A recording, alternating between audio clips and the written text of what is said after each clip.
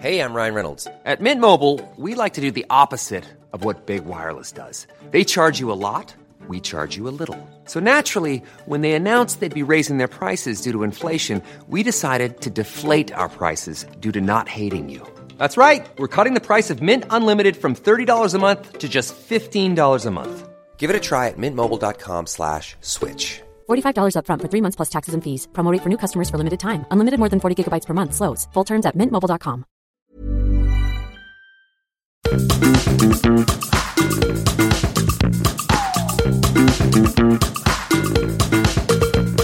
This is Reasons to be Cheerful with Ed Miliband and Jeff Lloyd. Hello. Hello. Well, you were right. It turned out that the US election really ended up overshadowing the Rubik's Cube World Cup. In what way? Well, I couldn't find anything on the news about the Rubik's Cube World Cup. I was flicking between the channels. I had to Google today to find out the name of the world champion, Max Park, by the way, who's an American. And how long did it take him? He did it 3 times, and they work out an average, and it was, I think, around 6 seconds. I mean, I have to say, what I pride us on, and I think it's important for 4 years' time as well, is that we were one of the first networks to call the American election. I mean, we were ahead of Fox News, ABC, NBC, CBS, AP, New York Times, you name it. I mean, we sort of called it prematurely, didn't we? Yeah, almost recklessly, some would say. I know. I did sort of have us kind of 24 hours of sort of worrying about it, but then it got called.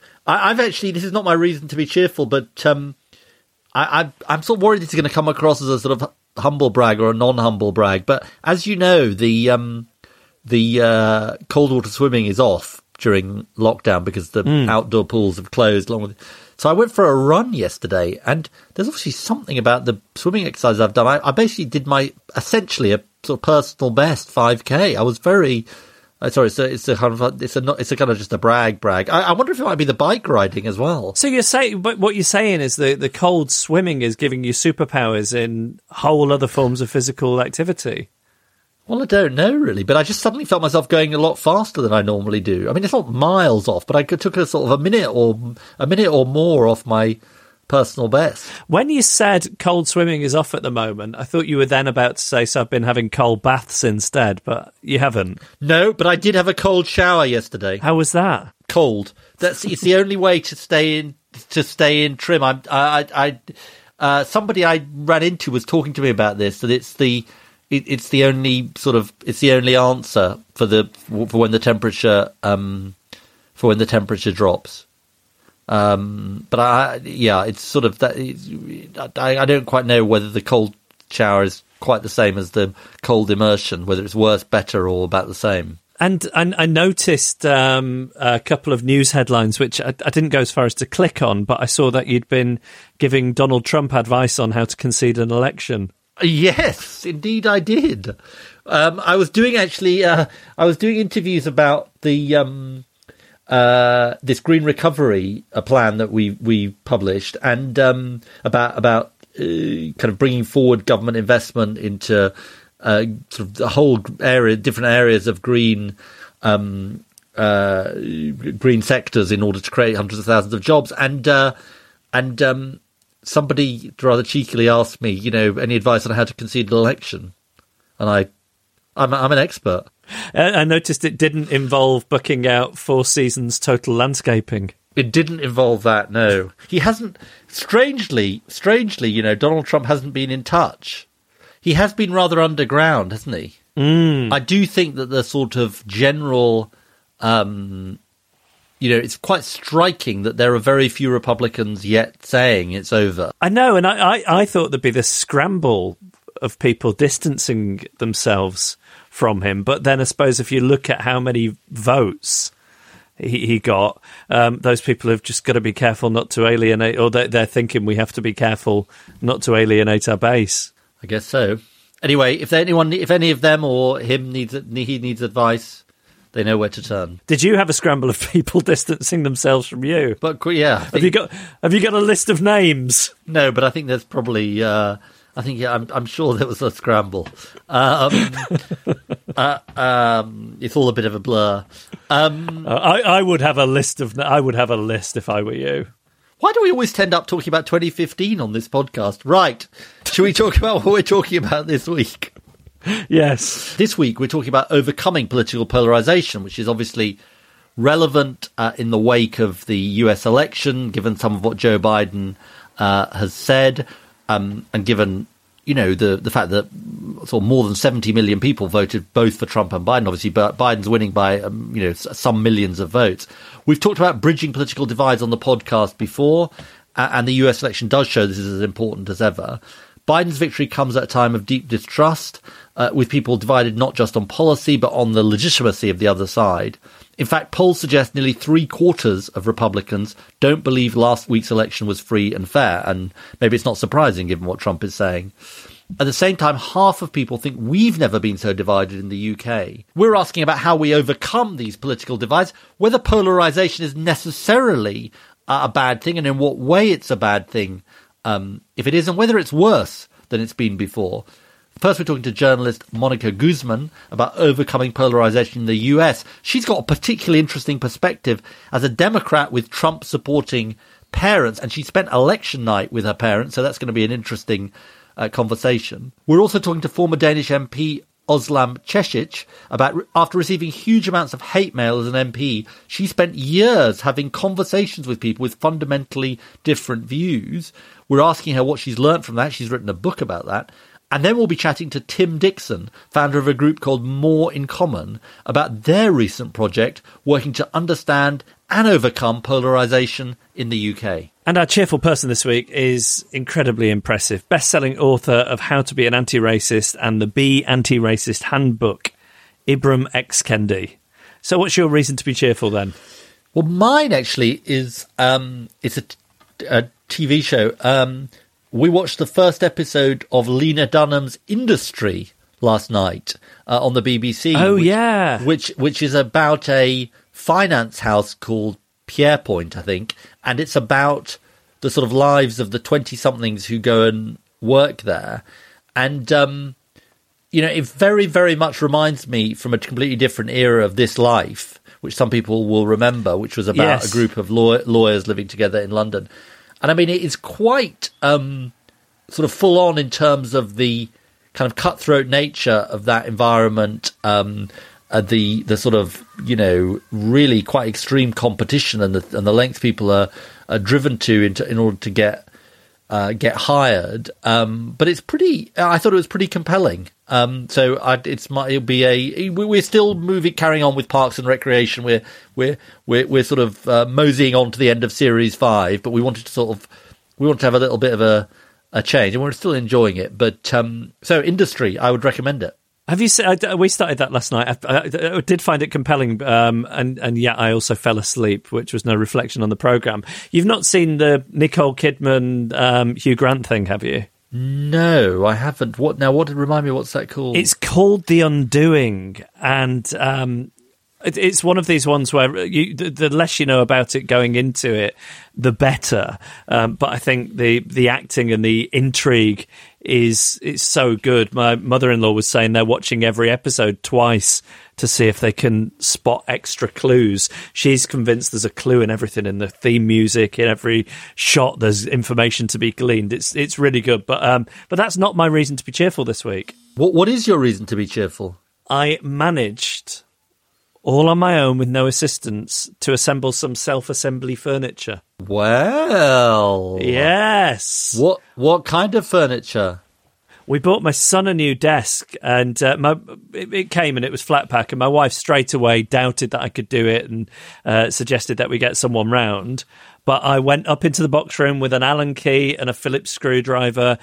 I was in there for hours. I sustained a minor injury, and I turned the air blue on a number of occasions, but I got it done, and I felt so accomplished. I felt like a woodsman or something. I feel extremely capable and powerful and physical. I'm a lumberjack and I'm okay. That is impressive. If you get something from IKEA, does Justine do it? Do you do it? Do you get someone round? Father-in-law. No, honestly, I don't. We get my father-in-law to do it. I mean, honestly, it's too.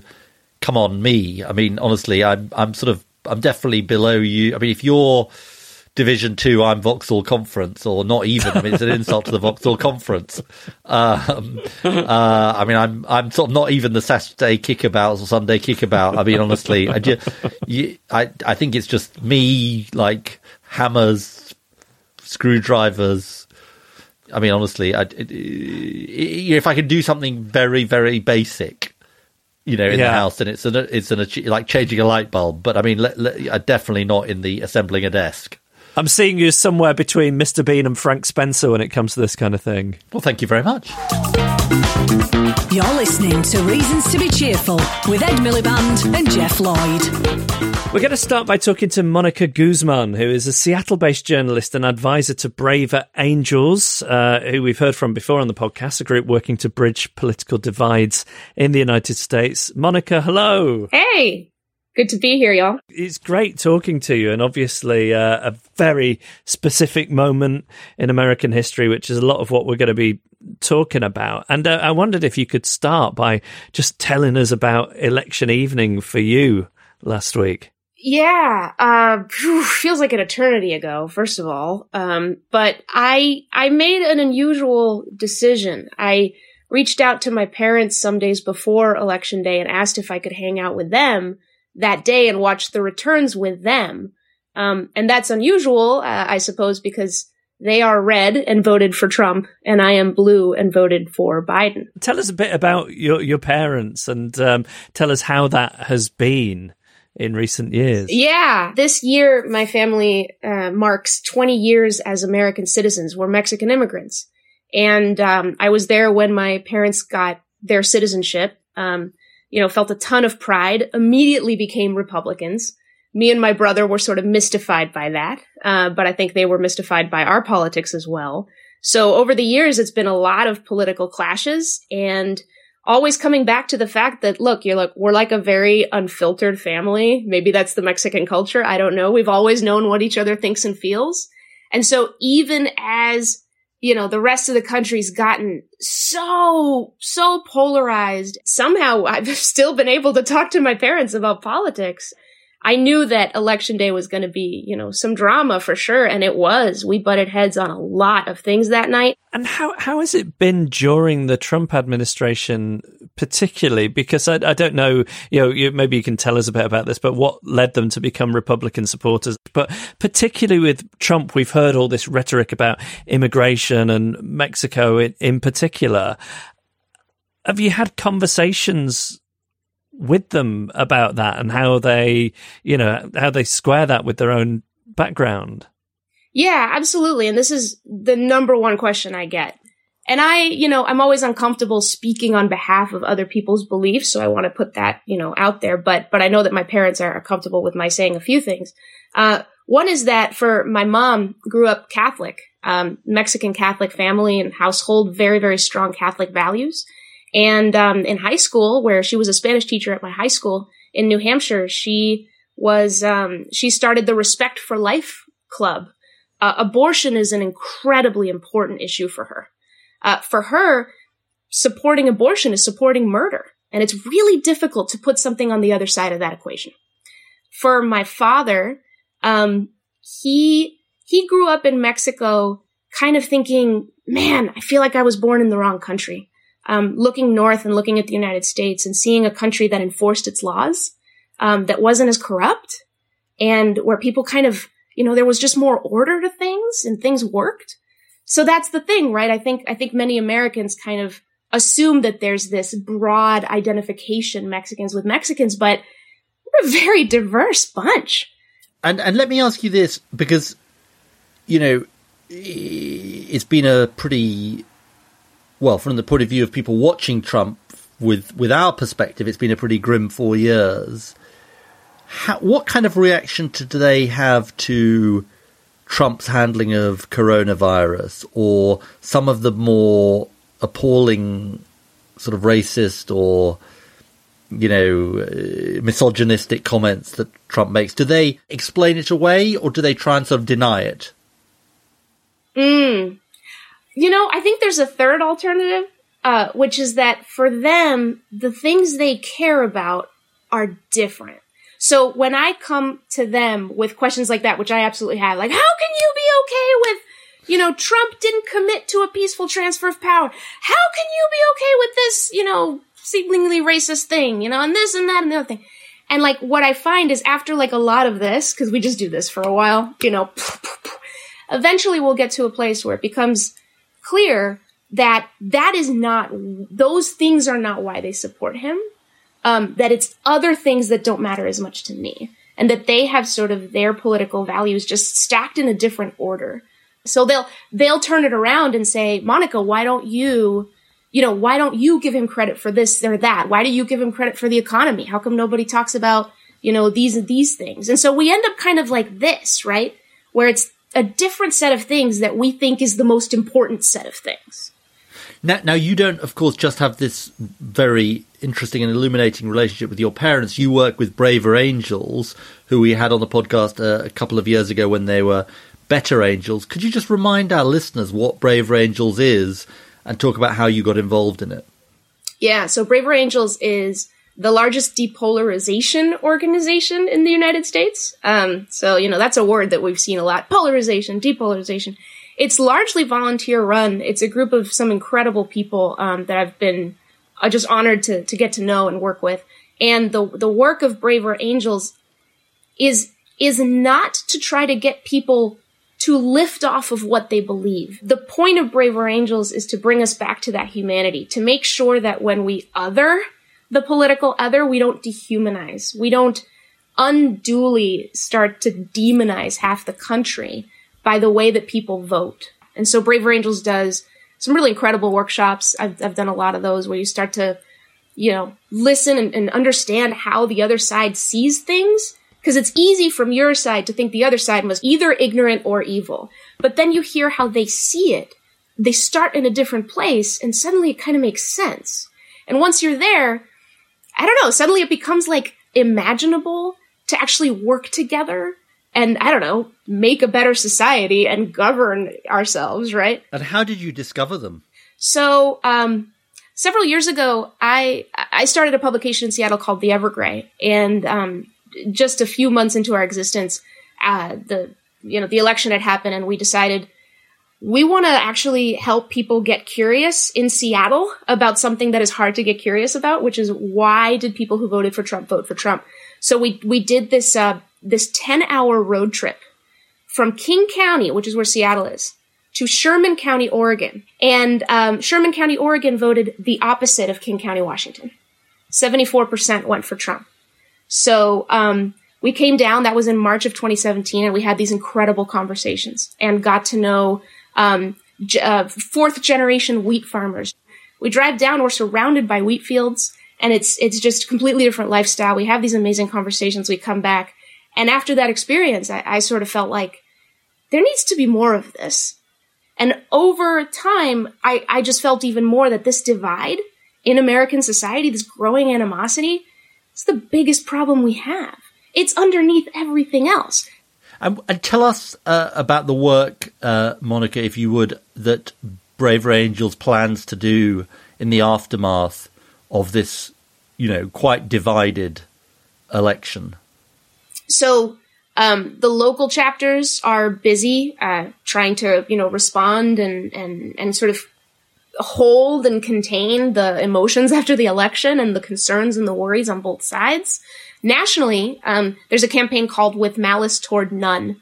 And there's groups all around the country planning and having gatherings and conversations that are about, again, trying to heal, trying to make sure that we don't all go, well, the election happened, just like, let's move on. Because that never works with any argument, even in like a family, right? Like that's not how it works. So With Malice Toward None is about, okay, like, how's everybody doing? What's it going to take? What do we need to talk about to make sure that we can still see each other as human and move on and our country doesn't suffer in these ways that we're afraid it could? We also have the Hold America Together campaign. So that's a letter that you can find on our website that nearly 7,000 people have signed. And that we started circulating well before the election because it's a letter that pledges to resist violence, which was something a lot of people were afraid about on both sides, and pledges to find each other as citizens, to find the goodwill that should and hopefully will always be at the base of our society, and begin there.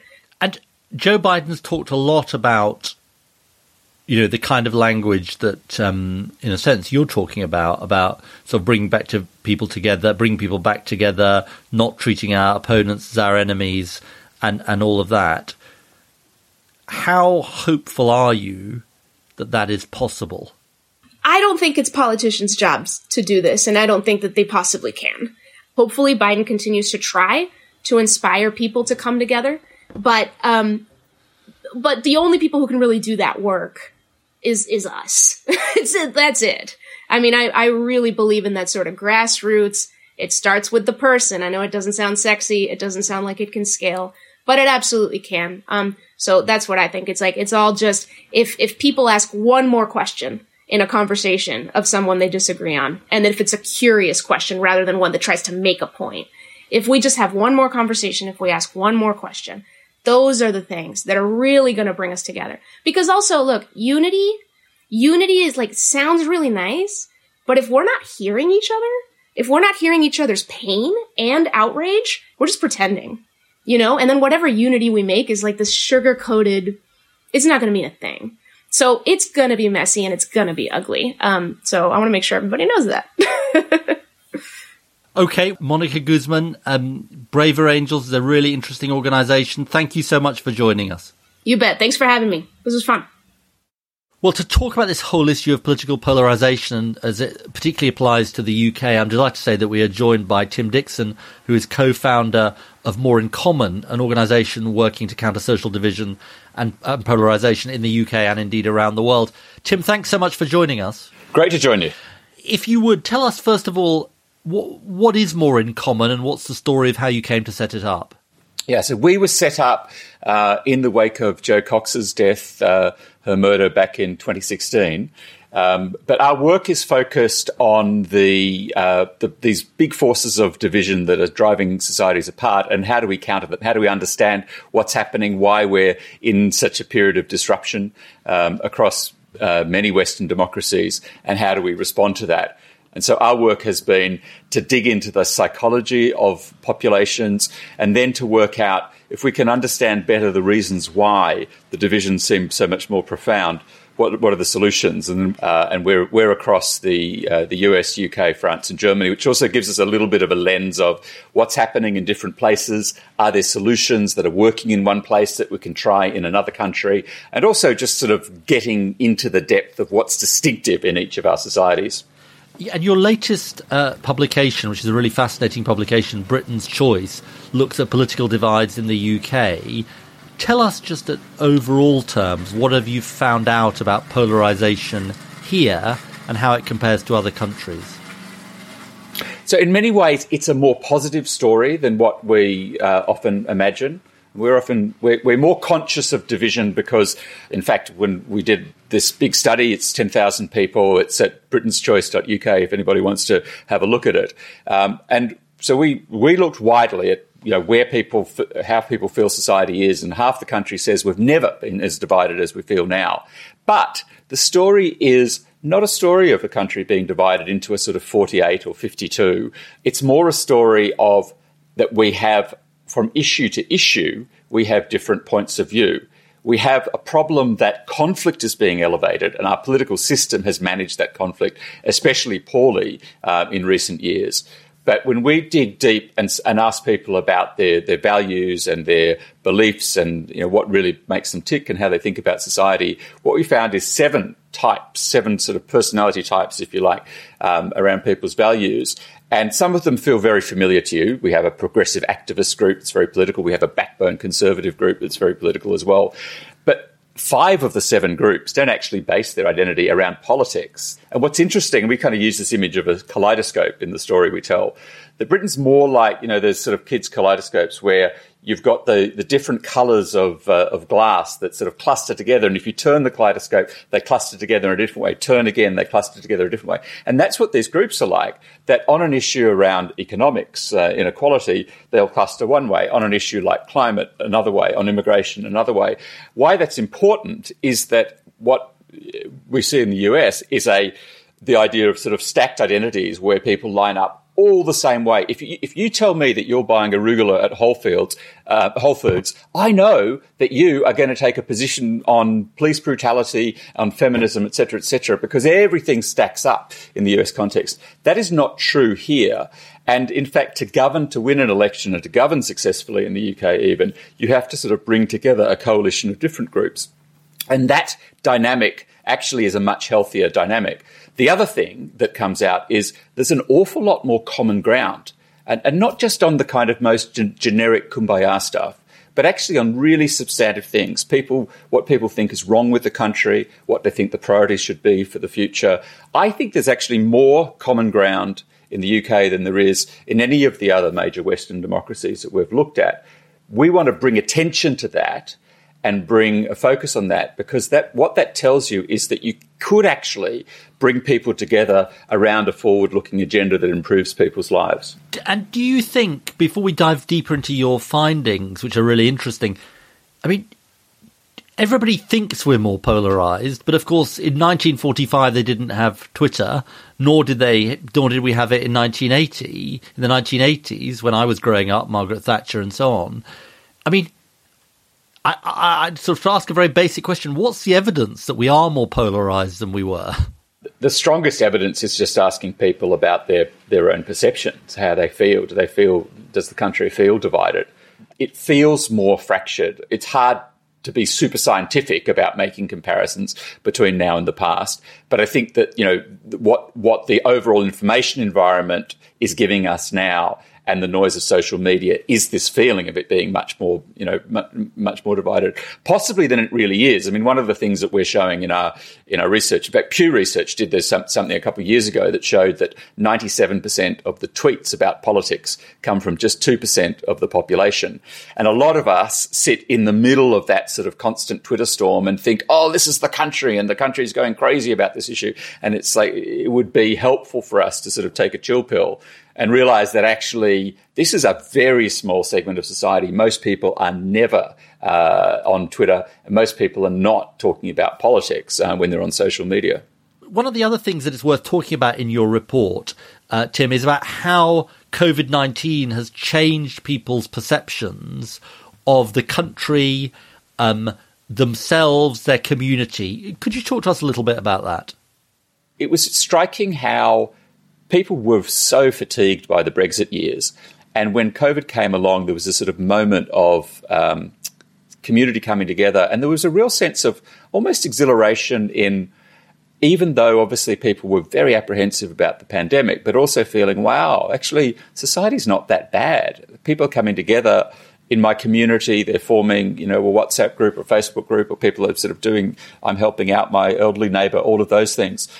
So there was that real shift. Now, over time, as always happens with the sort of big natural disaster experiences, there has been some loss of that. It's become more fractious and more debates. But what's interesting from our research is that a couple of things are still there, and there have been some permanent changes. One is that we've done a study across 7 of the major Western democracies. The UK comes out first on all of the measures of, we feel like we're more concerned for each other. We're concerned about the impact of COVID on minorities, for example. We feel like our society has sort of pulled together. The UK is consistently top on those. We've also seen a big shift of 15% more people feel that they can make a difference, improve things in their own local communities. And that's like a basic kind of building block of democracy. And can you talk to us a little bit about the clusters of things that these 7 different groups agree on that have turned up in the report? And then, maybe what that could tell us about building support for political change in the future? So one thing is, more than any other country, as I mentioned, we did 7 of the big Western democracies, there is a consensus around we need to change. We need significant change. But 2 in 3 people feel that we we should. And we should take the opportunity of a time of disruption and change to fix things. That starts with the NHS, unsurprisingly, but it's much broader. The really striking consensus around we have to close the gap between the haves and have-nots. 4 in 5 people agree. Even the most conservative group, half of them agree. We've got a big, serious problem there. Only 1 in 7 people in the country think that hard work, people who work hard are given a fair share of the nation's wealth. Another example is on climate, where we found there is not a kind of culture wars around climate. Now, if you talk to more conservative values people, they don't use exactly the same language as progressives do about climate. They talk more about protecting our countryside and our natural heritage and our rural way of life. But they're absolutely on board in terms of the reality of climate change. Very few people deny that.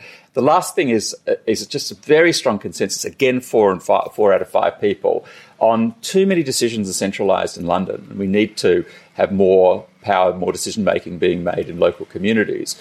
And what I think is interesting when you put those pieces together is, as we rebuild the economy, build back better post-COVID, there's got to be a story that brings climate, economy, place-based development, local communities, tackling inequality, bring those pieces together. And it feels like if we could make progress on those, and they're big things, obviously, but if we could make progress on those things, you would also be able to rebuild some of the trust in the system that has been lost in recent years. I want to ask this question, Tim, because I find this an incredibly interesting subject and your work on it absolutely fascinating. And I suppose it comes back to the roots of this. Don't you have to basically say lots of our institutions are failing to deal with the underlying economic and social issues that our countries are facing, and that is the fertile soil in which in other words, polarization doesn't come out of happiness. It comes out of people feeling deeply sort of discontented. It's probably worth saying that, isn't it? That, it's the institutions of our society that have failed to deal with lots of these massive problems. Why lots of young people are angry about climate change? Because politics have been hopeless at dealing with climate change. I think you're spot on. There's a group, it's roughly a third of the population in most Western countries, who have largely given up on the system. They tend to vote a lot less, but when populists have come along, they've been out in force because those populists kind of promise to turn the system upside down and to sort of change everything. And they have deep frustration. They don't feel like their voice is heard. They don't feel respected. They don't think the institutions are relevant to them. And they're willing to take a gamble on something quite dangerous. So, yes, we have to get the institutions working, not for the sake of having strong institutions, but for the sake of making people's lives better and solving some of those problems. And I think that right now we have some real rebuilding work to do because the institutions have taken a real battering. And the way to rebuild it is to deal with those big issues and for people to see that real progress can be made. Well, look, Tim Dixon, your organisation and the work you do is incredibly interesting and incredibly important. People can find the report Britain's Choice on your website. For now, thank you so much for joining us. Great to join you. Thanks so much.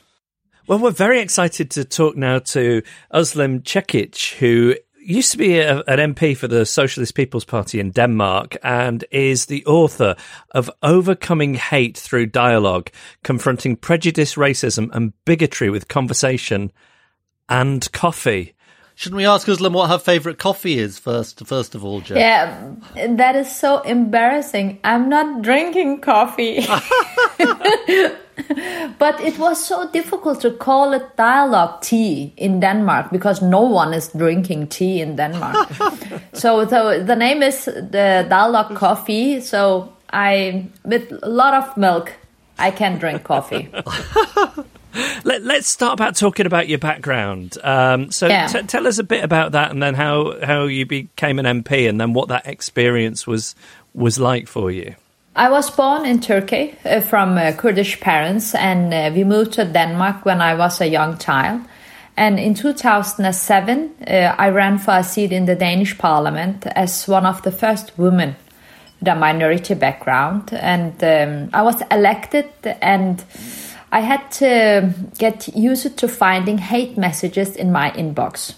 So that was the way I started to get all the hate mails, because I was part of the debate or more I involved in the debate, the more hate mail I received. And at this point, are you just thinking, these are crazy people, I'm going to delete it and try not to think about it?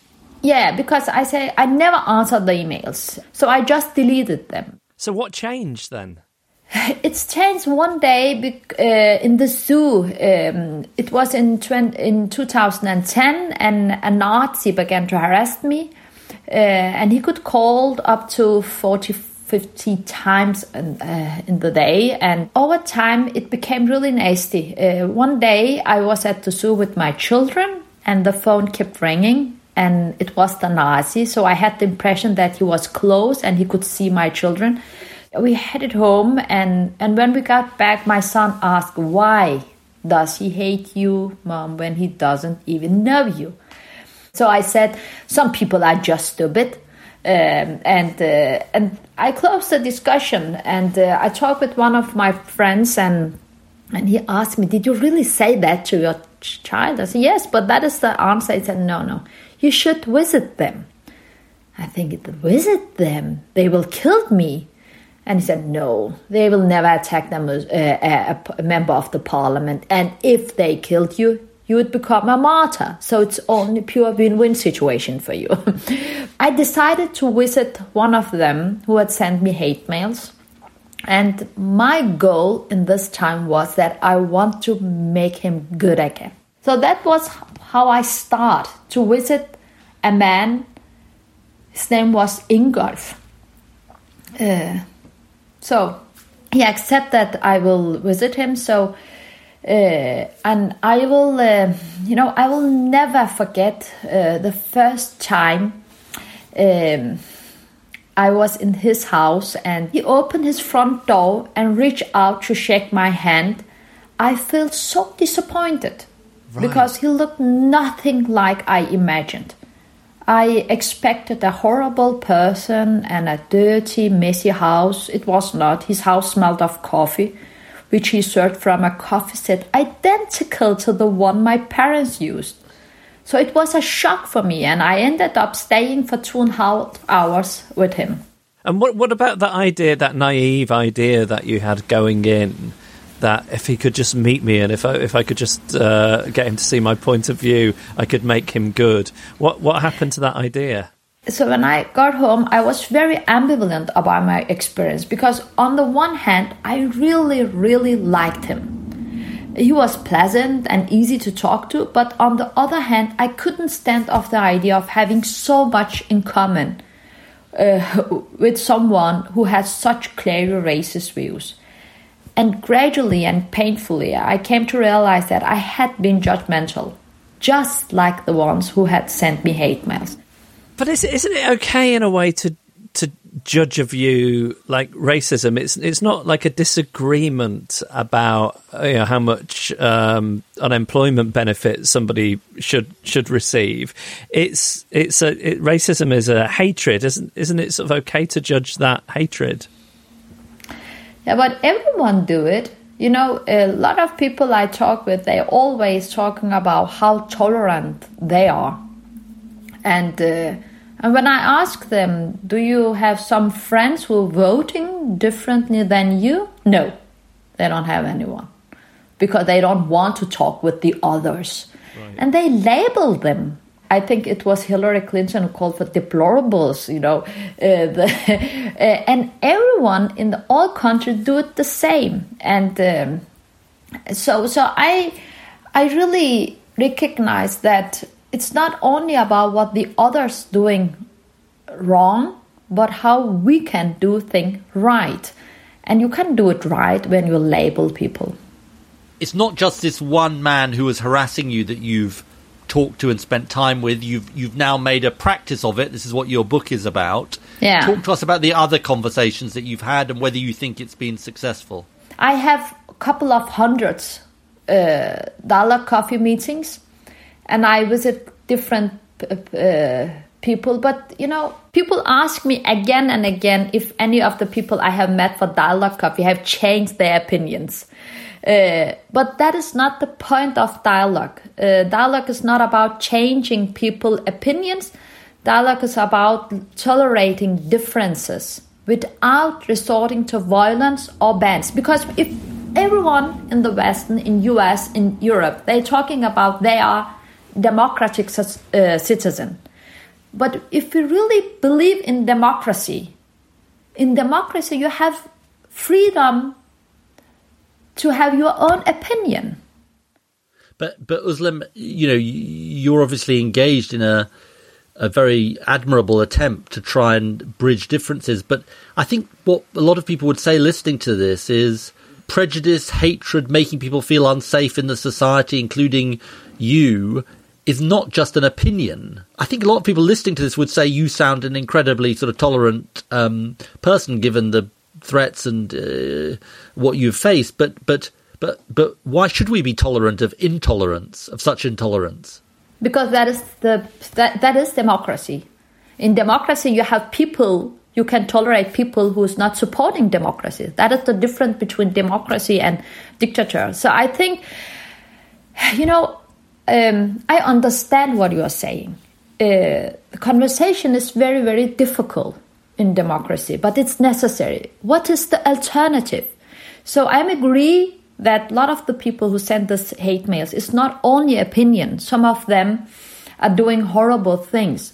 But if we want to stop it, how can we do it? Everyone have to take a responsibility on their shoulders. So if you really are against war, you have to actively work for peace. And you can't make peace with your friends. That is not peace. You have to make peace with your enemies. So you have to meet them. But then, Özlem, you must believe that even though you don't want to say that's the purpose of it, you must be having an effect on the racist far-right people that you meet, because that's in a way implicit in what you just said to me. Of course, because when I visit the people, I am a democratic person, so I believe in democracy. So that is my values. I take them with me to the meetings. And I will talk about how important it's with freedom of speech, freedom of religion, freedom, equality between men and women. So that is why I'm believing. So you always have to have this critical conversation with people. I'm not saying that all the racist views is okay. I believe that all opinions are legitimate, as they don't call for violence, but it's not means they are equally good. Every opinion is not equally good, because democratic values are always better than undemocratic values. Well, look, Özlem, anyone listening to this would be will find it quite a sort of remarkable undertaking and remarkable thing that you're going to be doing, particularly as you don't like coffee, but for many other bigger reasons as well. We really appreciate you joining us. I think people have lots to learn from your book, and we wish you all the best of luck. But can I give you a challenge? Yeah, go on. Can you try to have a dialogue coffee with someone you disagree with?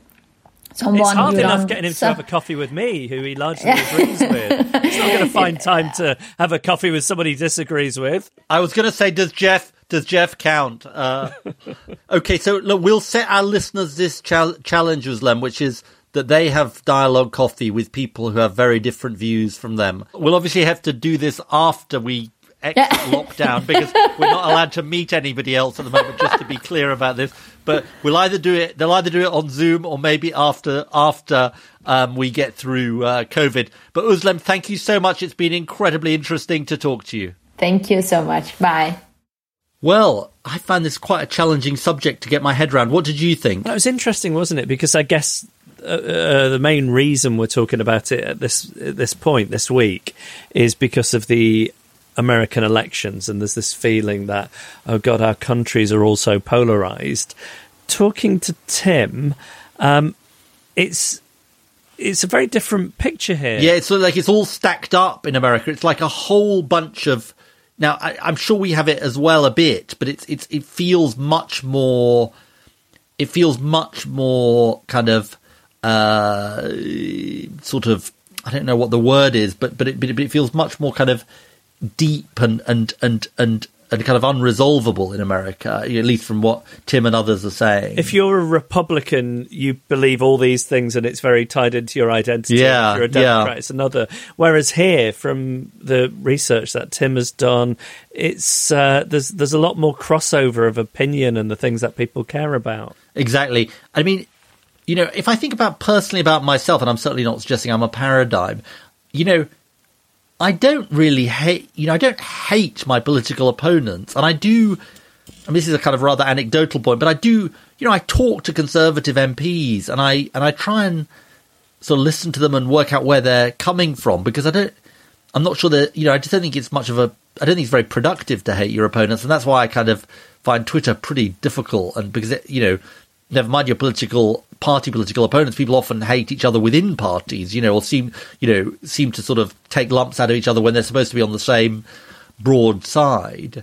I find myself a bit ambivalent, though, about this question of what polarization exactly is and whether it's a bad thing. I mean, obviously, sort of, kind of hatred and vilification, all that is terrible. But if it's that people have very, very strong views about how society needs to change, maybe, we probably need that. So it's complicated, this. I think it's, and we always rag on social media, but I think social media does make it not just worse, but more apparent. Well, it's that thing, isn't it? 25 years ago, I knew what my Uncle Melvin thought about the weather, but I didn't know what he thought about politics. And also, Uncle Melvin didn't have an alternative set of facts 25 years ago. I think the fact that you've got a different set of facts from Uncle Melvin, if you're thinking about political discourse and democracy relies on a kind of, at least a shared understanding of the problems that you're dealing with, or at least a modicum of that, I do think that the different factual universe, and we're seeing this playing out, in the Trump kind of arguing about the election thing, I do think that is problematic. Can I ask you this question, though? What about because I think we can't really ignore this, what about the sort of, having the coffee, understanding your opponents, even if they're racists and all that? I find myself quite kind of uncertain about that. I find it difficult. I do find it difficult to square that one. What about you? I agree with you. I find it quite difficult. And Özlem has obviously taken a sort of brave approach. But I kind of sort of understand it if it's trying to persuade the racist person not to be racist. I think it's different for her as somebody who's on the receiving end of it, perhaps. Yeah, and it's hard for us to lecture her. Yeah. But I'm not sure why she should have to sort of tolerate that. Send us your ideas or suggest a guest for a future episode. Email reasons@cheerfulpodcast.com. Find us on Facebook or tweet @cheerfulpodcast. Hi, I'm Daniel, founder of Pretty Litter. Cats and cat owners deserve better than any old-fashioned litter. That's why I teamed up with scientists and veterinarians to create Pretty Litter. Its innovative crystal formula has superior odor control and weighs up to 80% less than clay litter. Pretty Litter even monitors health by changing colors to help detect early signs of potential illness. It's the world's smartest kitty litter. Go to prettylitter.com and use code ACAST for 20% off your first order and a free cat toy. Terms and conditions apply. See site for details. Even when we're on a budget, we still deserve nice things. Quince is a place to scoop up stunning high-end goods for 50 to 80% less than similar brands. They have buttery soft cashmere sweaters starting at $50, luxurious Italian leather bags, and so much more. Plus, Quince only works with factories that use safe, ethical, and responsible manufacturing. Get the high-end goods you'll love without the high price tag with Quince. Go to quince.com/style for free shipping and 365-day returns. And for our cheerful person this week, we're delighted to be joined by Ibram X. Kendi, who's Director of Centre for Anti-Racist Research at Boston University, author of the wildly successful How to Be an Anti-Racist and the new book, Be Anti-Racist. Let's talk about your work. It focuses on anti-racism. And I thought it'd be good to start by just talking specifically about the difference between anti-racism and being not racist. Can you talk to us a little bit about that, please? I think it's important for us to distinguish between anti-racism with an M, which is systemic, which is a powerful collection of policies that lead to equity and justice and are substantiated by ideas of racial equality, from anti-racist with a T, which is individual, which is someone who is expressing an anti-racist idea or supporting an anti-racist policy with their actions. Historically, individuals who have been upholding the system of racism, and by upholding, meaning thinking that there's something inferior about a racial group, supporting policies that are leading to inequity and injustice, doing nothing in the face of inequity and injustice. When challenged as being racist, their typical response is I'm not racist. And indeed, they say they're perfect. In other words, they're perfectly not racist. They never do or say anything that's racist. By contrast, someone who's anti-racist recognize they're imperfect, recognize that they have likely been racist, recognize the times in which they say or do something that is racist, but they seek to be better. They seek to change. They seek to acknowledge the times in which they make mistakes, while someone who's not racist always claims and always denies when they're being racist. I wanted to talk about something in your previous book, How to Be Anti-Racist. It opens with a chapter called My Racist Introduction, and you write about a speech you gave whilst at high school.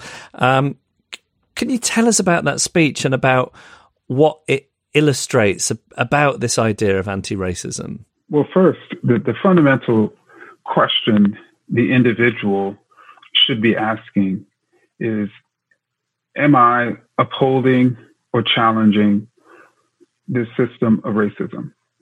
And I had consumed many of the anti-Black racist ideas in the 1990s that said the problem wasn't racism, the problem was Black people, particularly Black youth.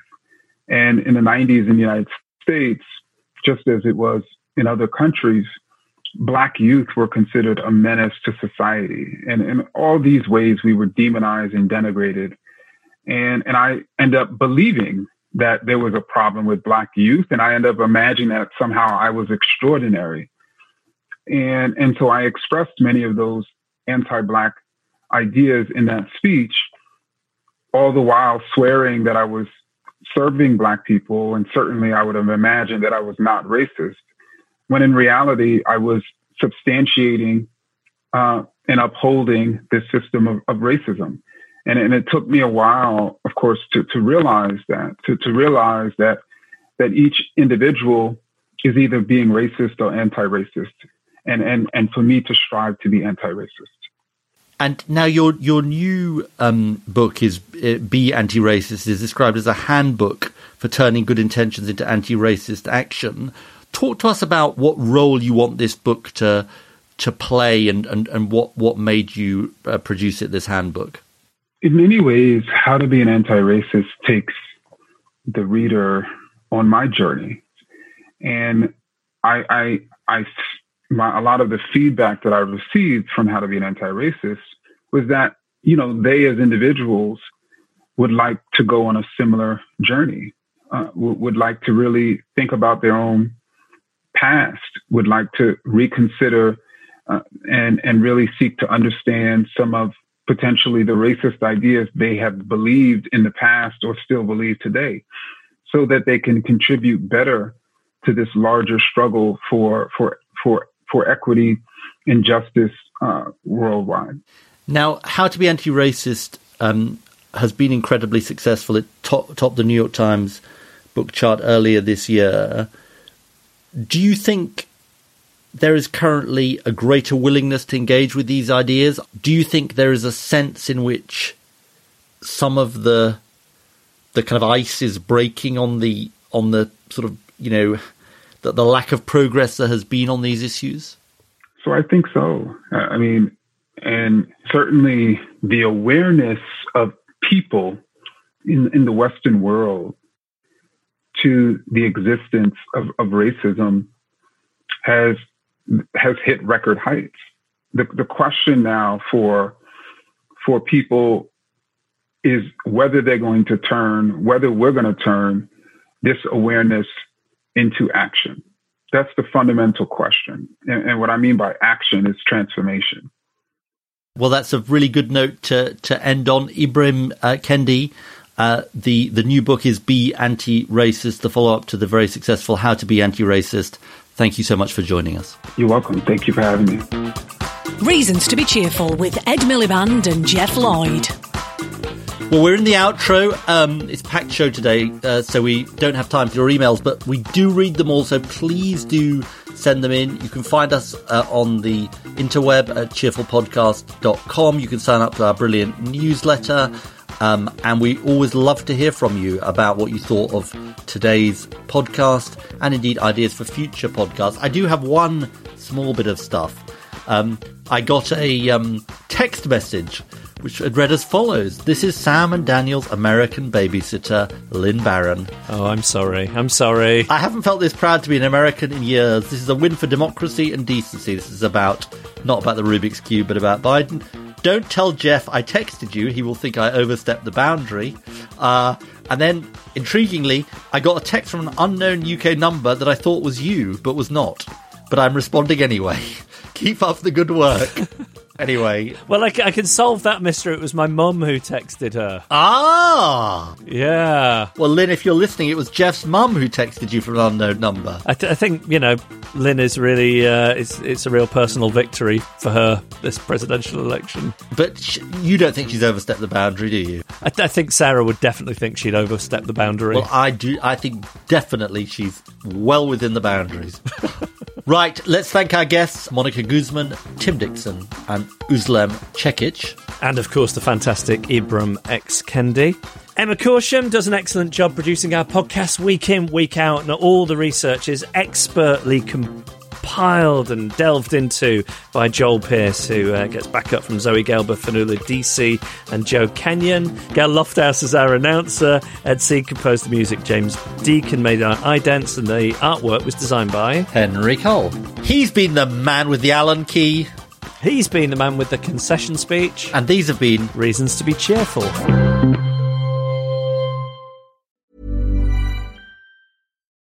It's the Kia Summer Sticker Sales Event, so give your friends something to look at. Like a B&B with an ocean view, an endless field of wildflowers, or a sunset that needs no filter. Make this a summer to share and save with a capable Kia SUV or powerful sedan. See your local Kia dealer or visit kia.com to learn more. Kia, movement that inspires. Call 800-3334-KIA for details. Always drive safely. Sale applies to purchase of specially tagged 2024 vehicles only. Quantities are limited. Must take delivery by 7/8/24.